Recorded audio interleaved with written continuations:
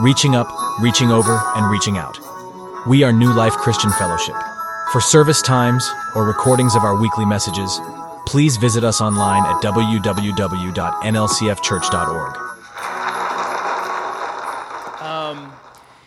I was going to read it as well. Now that you've done it, I'll actually go back and we'll open up. We see sort of as Paul introduces this letter that he's writing to the Philippians, fellow believers in Christ, but we'll actually go back to Acts chapter 16. Acts chapter 16, and we'll see before Paul's first visit to the Philippians. Acts chapter 16, beginning of verse 6. And so we're very familiar with who Paul is. He's a servant of Christ. He's been saved on the road to Damascus. God had specifically called him for a specific mission, and he was going to show him how much he needed to suffer for Christ and him who had caused so much suffering towards Christians. And now, as Paul is a servant of Christ going around planting churches, sharing the gospel, sharing the good news of the faith, they're seeking the Lord's will and where to go. And so we pick up in Acts chapter 16, verse 6. And they went through the region of Phrygia and Galatia, having been forbidden by the Holy Spirit to speak the word in Asia. And when they had come up to Mysia, they attempted to go into Bithynia, but the Spirit of Jesus did not allow them. So, passing by Mysia, they went down to Troas. And a vision appeared to Paul in the night. A man of Macedonia was standing there, urging him, saying, "Come over to Macedonia and help us." And when Paul had seen the vision, immediately we sought to go on to Macedonia, concluding that God had called us to preach the gospel to them. So, setting sail from Troas, we made a direct voyage to Samothrace, and the following day to Neapolis, and from there to Philippi, which is the leading city of the district of Macedonia and a Roman colony, and we remained in this city some days. We'll stop there. The text goes on to talk about what happened as Paul began to share the gospel there in Philippi, and we'll talk a little bit about that this morning. But before we do that, I want to pray. Lord, we thank you for your faithfulness to your servant Paul. You faithfully led him by your Spirit to the places that you wanted him to go, and we thank you for his example of humble obedience. We recognize that the fruit that came as a result of his obedience is from your Spirit's work in the heart of the Philippians as they heard the gospel, and so we praise you. We humbly come to this letter in the book of Philippians this morning, recognizing that it was written by Paul, and yet it was divinely inspired by your Holy Spirit, so that the words are exactly the words that you would have for us to have this morning. Those words were meant to encourage and instruct the Philippians, and they have been included in our Bibles so that we may be encouraged and instructed by them as well. Lord, we praise you for your word, and we ask that you would fill us with your Holy Spirit to lead and guide us so that we might hear, and in hearing that we might understand, and in understanding that we might obey, and so experience the joy and blessing that you offer those who trust you. And we ask these things not because we deserve them, but because it is your joy to give the good gift of your Spirit to your children who ask. Amen. So Paul visited the church of Philippi, and on his first visit, it wasn't a church yet, on his first visit to the city of Philippi, he began sharing the good news of the gospel. And what we learn in Acts chapter 16 is that there was a woman, Lydia, who accepted Christ. And this early church began to grow and began to thrive, and very likely that it began meeting in her house.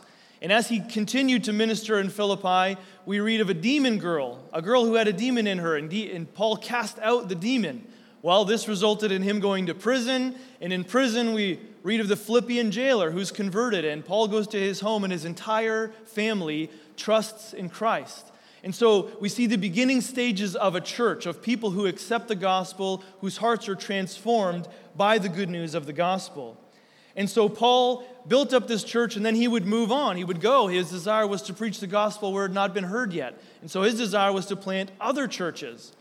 And we read it, the scriptures tell us that 2 more times Paul would visit this church in Philippi, twice on his 3rd missionary journey. And it's a few years after his final visit to the church of Philippi that Paul is actually in prison because of the gospel. He's preaching the gospel, and he eventually gets thrown in prison. Well, it's during this time in prison that the Philippians send him a financial gift. And this wasn't the first time they'd sent him a financial gift. They had been supporting him from the very beginning, as we're going to see from the very beginning until the current day of him writing this letter. But they also sent him Epaphroditus, who was going to be a help to him. And so during that time when Epaphroditus is there, he becomes very sick and he almost dies.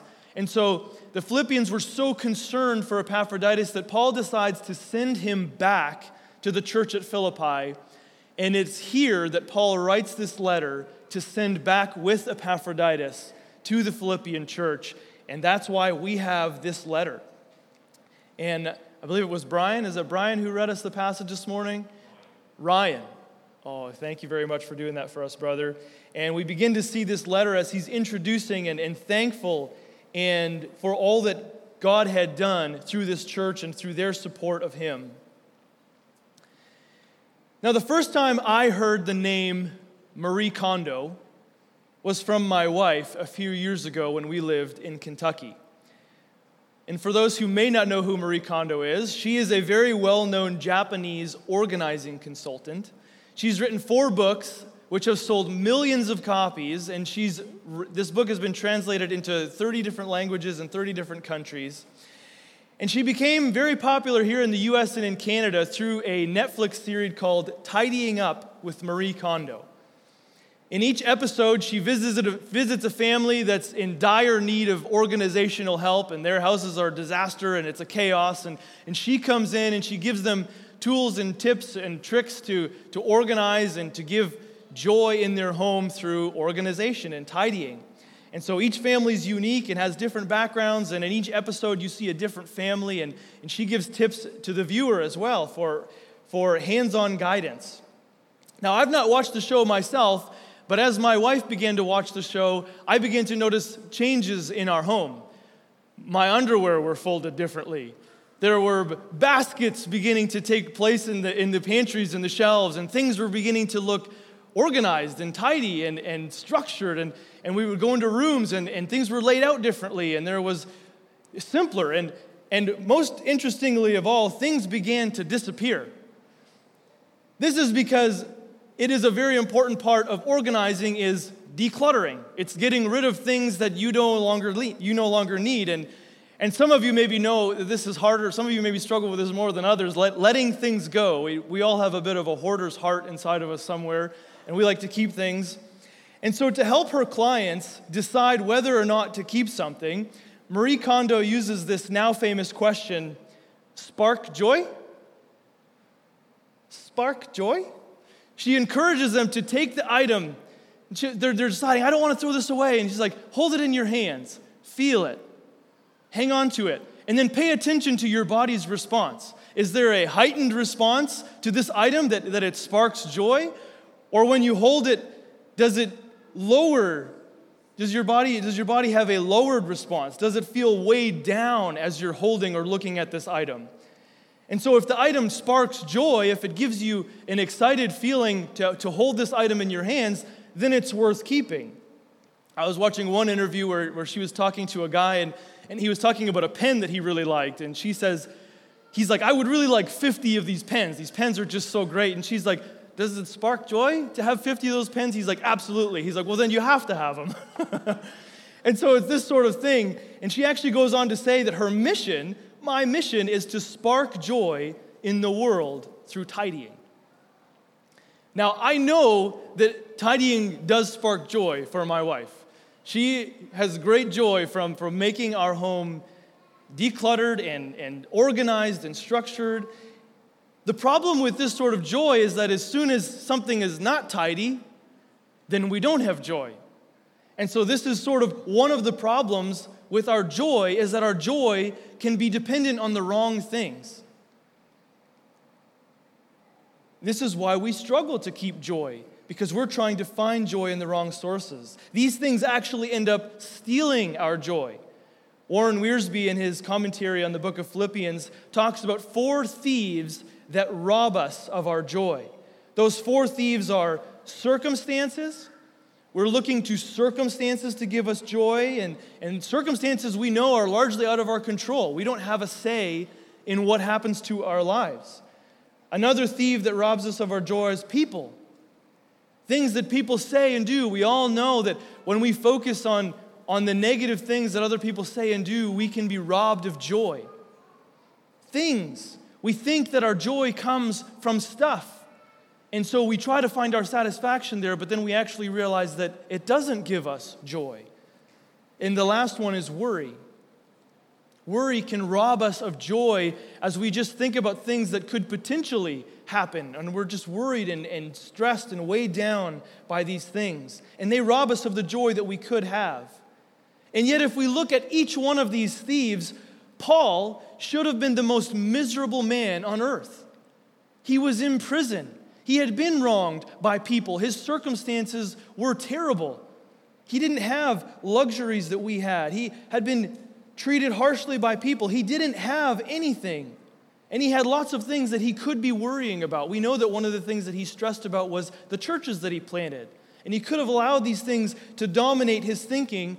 And yet, the book of Philippians is the most joyful book in all of Scripture.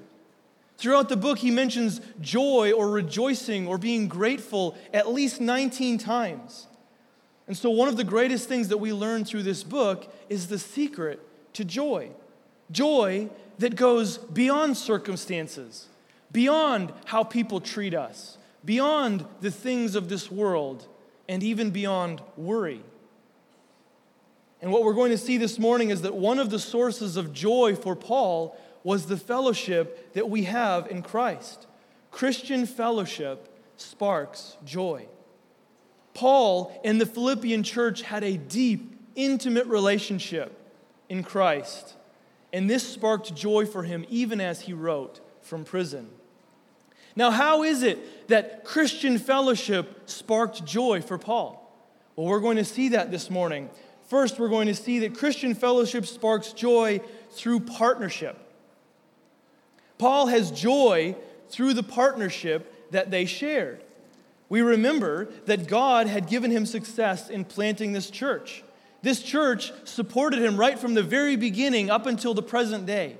And they continued to minister to his needs. They sent him a financial gift even in prison. As soon as they heard of his need, they sent him a financial gift. They sent him Epaphroditus. Their goal was to be a blessing to Paul.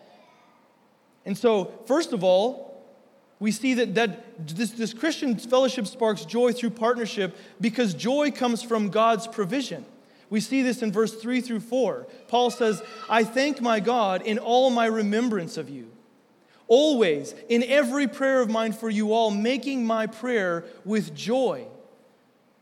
Paul had recognized that the reason he had this relationship, this Christian fellowship, was because of God. I thank God in all my remembrance of you.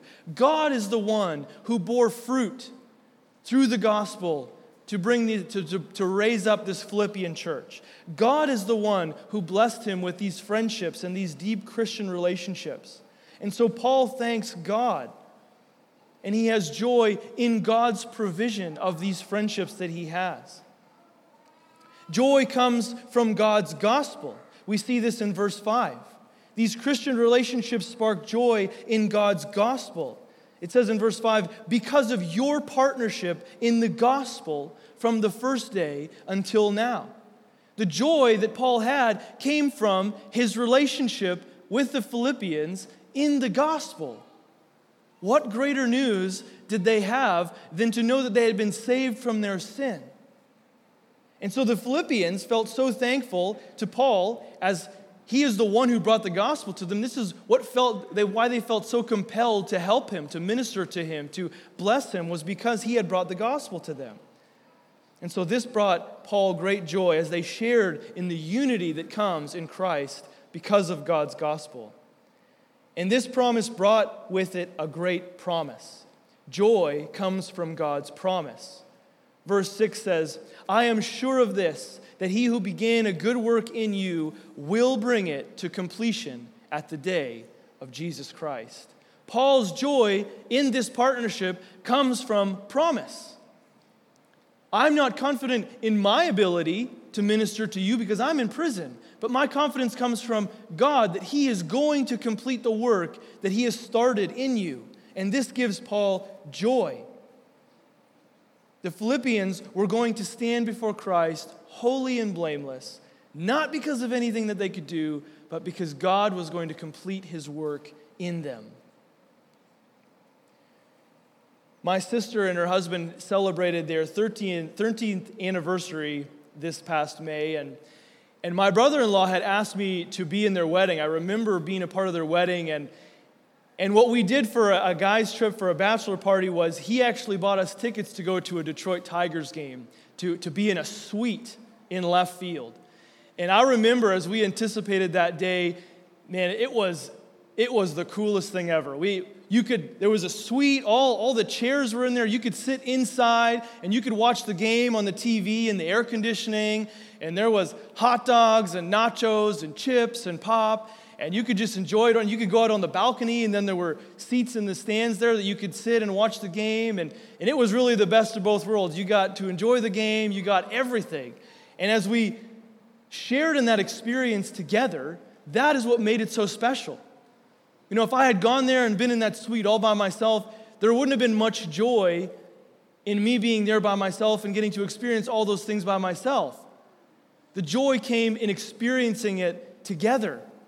And this is exactly the hope that we have in Christ. We have such a glorious hope in God's gospel and through Christ's sacrifice, and God increases that joy by giving us fellow brothers and sisters to share it with. And this gives us joy.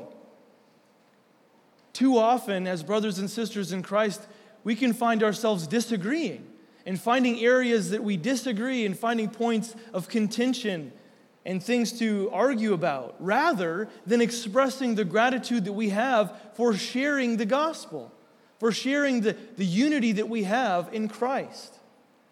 And like Paul, we should give glory to God for the fellow brothers and sisters in Christ that we have.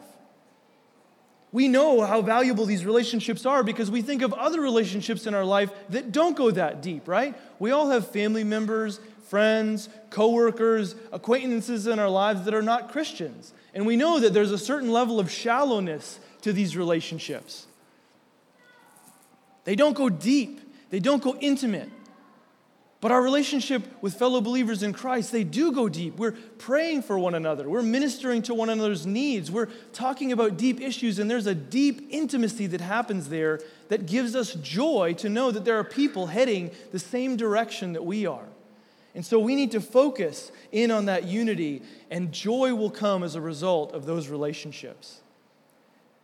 Another reason for Paul's joy, our second point this morning, is that Christian fellowship sparks joy through circumstances.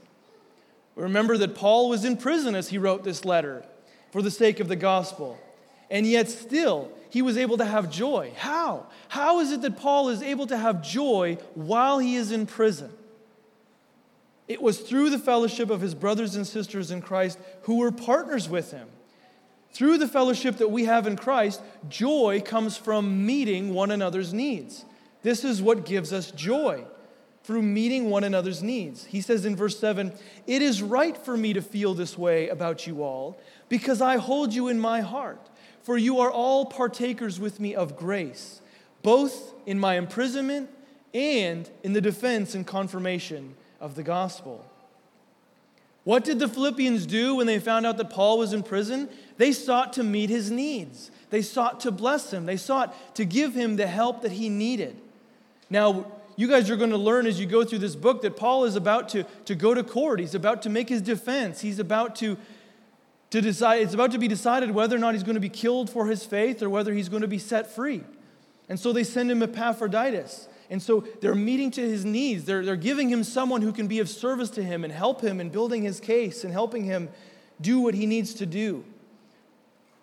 And this gives Paul great joy, so much so that he says to the Philippians, "I hold you in my heart." The Philippians would have been excited to support Paul. We've again already noted that they would have felt indebted to him for bringing the gospel. God led him there through a vision. And if God hadn't done that through Paul, they wouldn't have received the gospel. And so this joy results on both ends, where they feel honored to minister to Paul because of what he's done for them, but he feels honored at their meeting his needs. And so this gives him great joy. The deep joy that comes from their partnership creates in them a longing to be together. And so this shows us that joy comes from being together. He says in verse 8, "For God is my witness, how I yearn for you all with the affection of Christ Jesus." Thankfully, there was a way for the Philippians to meet Paul's needs. And there was a way for them to stay in touch through letter. But this ultimately created a desire to be in person together. Communication was by letter, and so we know that writing a letter, you don't get an immediate response. Like our day and age, we get immediate communication. We can text and get an immediate response, but they didn't have that. And so there's a longing, to meet together, to sit down face to face, to hear each other's voices, to hug or to shake hands, and to experience that relationship together. That joy of longing to be together enabled him to endure his difficult circumstances. If he were isolated and left alone, he would have been prone to more discouragement. But he had partners who were there for him in his deepest need. Now, we live in a day and age where we have countless ways to stay connected. We can stay connected through text, through email, through social media, through FaceTime, and many, many other ways. Yet there are surveys that show 60% of people feel lonely on a regular basis. Loneliness has become so widespread that in May of this year, the U.S. Surgeon General, Dr. Vivek Murthy, issued a national advisory. Now, a Surgeon General's advisory is a public statement that calls the American people's attention to critical public health issues and provides recommendations for how it should be addressed.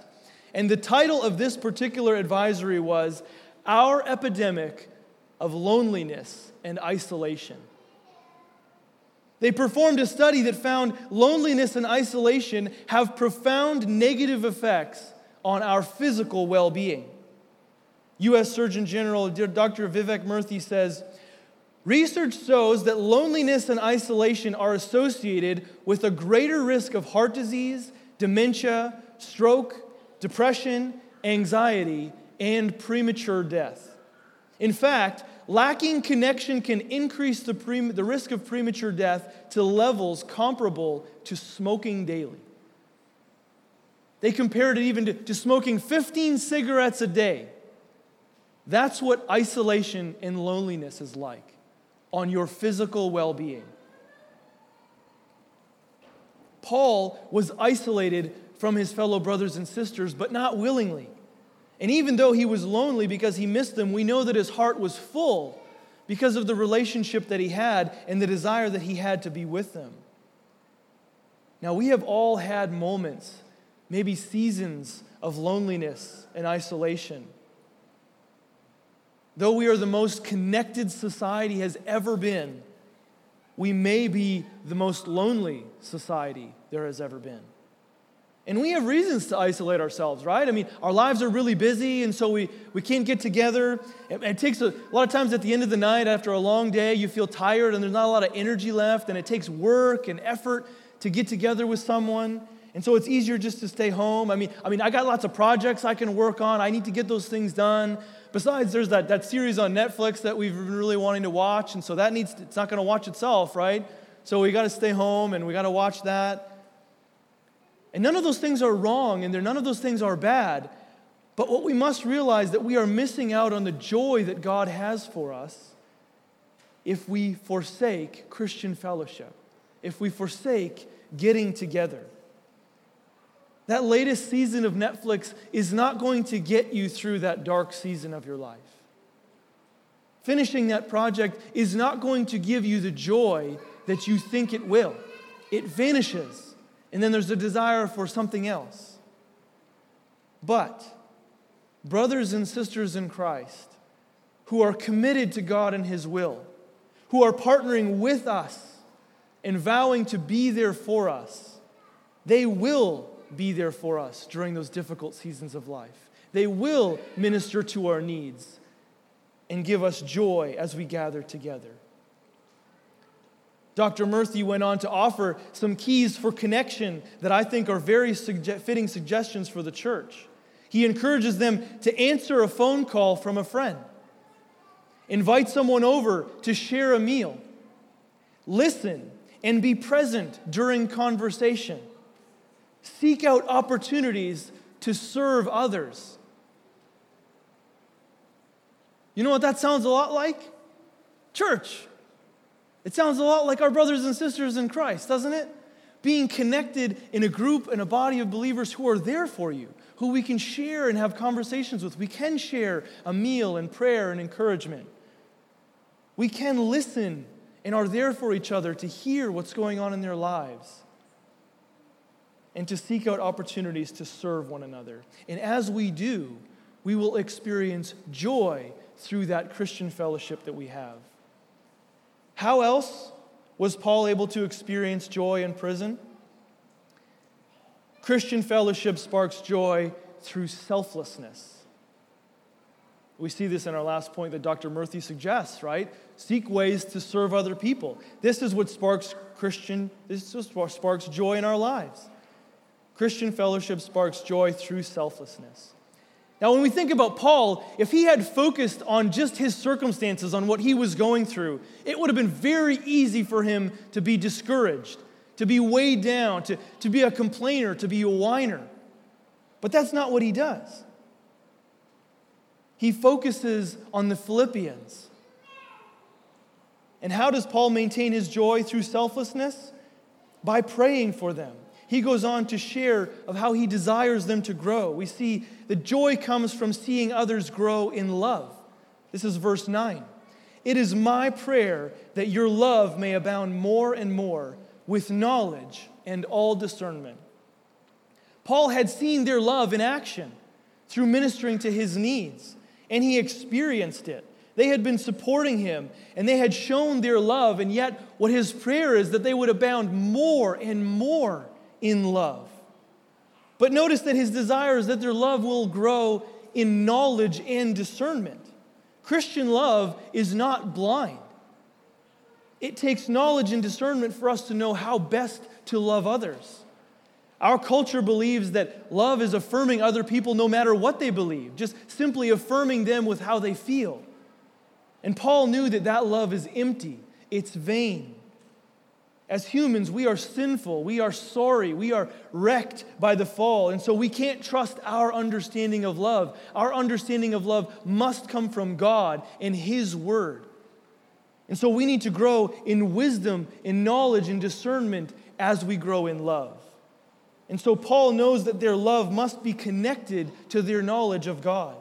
And as they grow in knowledge of God and their love, they will grow in purity. And this brings Paul joy. Joy comes from seeing others grow in purity. We see this in verse 10. So that you may approve what is excellent, and so be pure and blameless for the day of Christ. This is Paul's prayer, that as they grow in love, as they grow in wisdom and knowledge, that they would grow in purity. The word that Paul uses here for you may approve what is excellent is, this word approve has the meaning to test, to examine, to scrutinize, to recognize that something is genuine after examination. Paul wants them to discern God's will and to grow in their ability to test what is true and to hold on to what is good. The result is that they will be pure and blameless for the day of Christ. Paul is not talking about some sort of works-based salvation where if you do enough works and if you do enough right, then God will accept you and then you'll be pure and blameless. No, what Paul is recognizing is that they do need to work out their salvation. You guys are going to get to this in chapter 2. He says, work out your salvation with fear and trembling. There's the work that Christ has done. He writes in the beginning of the letter to all the saints in Philippi who are in Christ Jesus. They are already positionally in Christ. And yet, because of our relationship to Christ, we now work out that salvation with fear and trembling. We strive for holiness. We strive for purity, and that's exactly what Paul wants. The idea here is that he wants them to be pure and blameless so that, if someone's going to throw something against the wall that involves you, it's not going to stick. A beautiful example of this is Daniel, right? We read in Daniel chapter 6. Daniel, the Israelites are in exile because of their sin, and God sends them there. But God blesses Daniel because Daniel is a man who is faithful and committed to God's word. And in Daniel chapter 6, Darius wants to raise him up and make him second in command and set him over the whole land. But the other officials, the other satraps, they don't like it. They don't want it. They try to find something. We got to find something against Daniel that we can bring him down. We can stop this from happening. And they find nothing. We read in Daniel chapter 6, verse 4. Then the high officials and the satraps sought to find a ground for complaint against Daniel with regard to the kingdom, but they could find no ground for complaint or any fault because he was faithful and no error or fault was found in him. Daniel was such a man of integrity that there was no accusation that they could give that would stick against him. This is the idea that Paul is trying to convey to the Philippians. Strive for that level of purity, that level of holiness and knowledge and wisdom. He desires them to grow so that in the day of Christ, there will be nothing that will stick against them. And as they grow in this knowledge, as they grow in this discernment, the Philippians, it would result in their obedience, which would lead to fruit. Joy comes from seeing others grow fruit. We see this in verse 11. The result is that they will be filled with the fruit of righteousness that comes through Jesus Christ to the glory and praise of God. The only way to have fruit that comes through Christ is to obey His word. And so that is why Paul is praying that they'll grow in knowledge. Then their lives will bring glory and honor to God. What Paul understood is that Jesus blesses those who follow His word, who walk by faith. It is this blessing that Paul is seeking for the Philippians. The thought of them bearing fruit that comes from Christ to the praise of God brought Paul joy. He was excited, and he wanted them to increase in this fruit.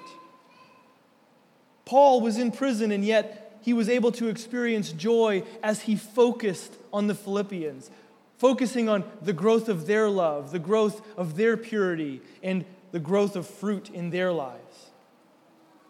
Had he simply focused on his own circumstances, Paul would have robbed himself of the joy that he had by being selfless. Now again, Paul could have focused on his circumstances. Some commentators talk about the fact that Paul was so busy running around, God slowed him down by sending him to prison. And if he didn't do that, we wouldn't have the prison epistles that we have. We wouldn't have this letter to the church of Philippi if Paul hadn't been slowed down by God. And so we have this letter of joy that teaches us how to be joyful in circumstances because God slowed him down. Are our lives filled with joy? I confess that I can tend to have a complaining attitude in my life. At our church, at LAMC, we've been going through a series through the book of Exodus. And over the last few weeks, we've been with the Israelites as they begin wandering through the desert. And we all know that they are very prone to complaining, very quick to doubt God. And Pastor Jake has been telling us that complaining as humans is our default. That's what we instinctively go to in certain circumstances, in certain situations. We instinctively begin complaining. And Jake has been encouraging us to see the difficulties and the hardships that come in our lives as the ways that God is shaping us and molding us into the people that He wants us to be. And this is exactly what God did through Paul going to prison. God had allowed him to be there and used that as an opportunity to use Paul to minister to others. The reason that we are so prone to complaining is because we focus on ourselves. We focus on the problems that are in our lives. We focus on the things that we're frustrated about. We focus on the people who are frustrating us. And when we do, we're robbing ourselves of joy. And in those moments, we need to pray that God would help us to be selfless, to look to others, to lift others up in prayer. And as we do, He will give us joy. Christ is such a wonderful example of this joy. In Hebrews chapter 12, verses 1 through 3, or in verse 2 rather, Hebrews 12, verse 2, it says, "Looking to Jesus, the founder and perfecter of our faith, who, for the joy that was set before Him, endured the cross, despising the shame, and is seated at the right hand of the throne of God." Now, what does this mean, this joy? In his book, Gentle and Lowly, Dane Ortland, speaking about this verse, asked this question: what joy? What was awaiting Jesus on the other side of the cross?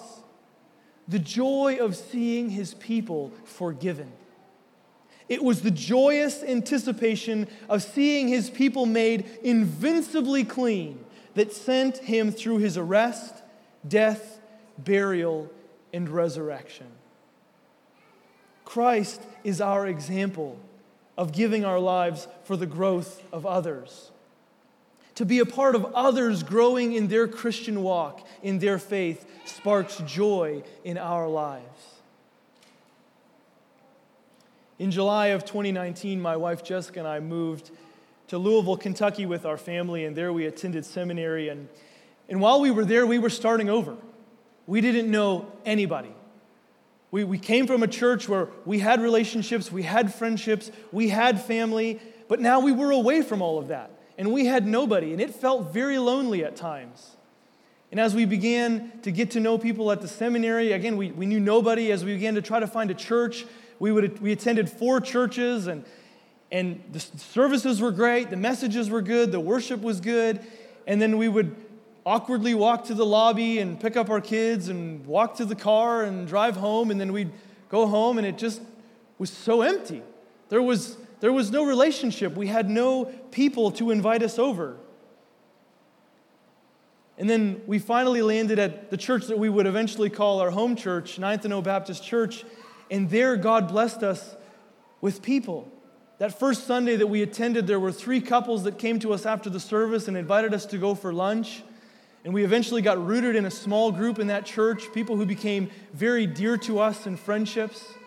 And there were 2 other seminary families that we grew very close with, one of them that was in that small group at church. And it was in difficult circumstances that God used these relationships to give us joy in a season where we could have been isolated. We could have been lonely. In fact, we were at the beginning. But God blessed us with a church and with friends to give us joy through the partnership that we had. Being united in our relationship to Christ gave us joy in these relationships. And when COVID came around and people secluded themselves to their small group of friends, we had people. We had people who were there for us during that season, and it meant a lot to us to have those people there with us through difficult circumstances, and we found ways to support and bless one another and encourage one another. Relationships come with their share of difficulties, especially close ones. But if we avoid Christian relationships to avoid those problems, then we rob ourselves of the joy that we could have, the sustaining joy that comes through Christian fellowship. God blesses us with these fellow believers, these fellow brothers and sisters. And He gives them to us to remind us, to help us, to keep our eyes fixed on the heavenly prize that we have waiting for us. A joy that goes beyond circumstances, beyond anything that we could face in this world. And so this Christian fellowship gives us joy as we walk through this life. And so I would encourage you guys to lean in to those relationships. Lean in to these brothers and sisters in Christ that you have. Minister to one another during difficult seasons. Meet one another's needs.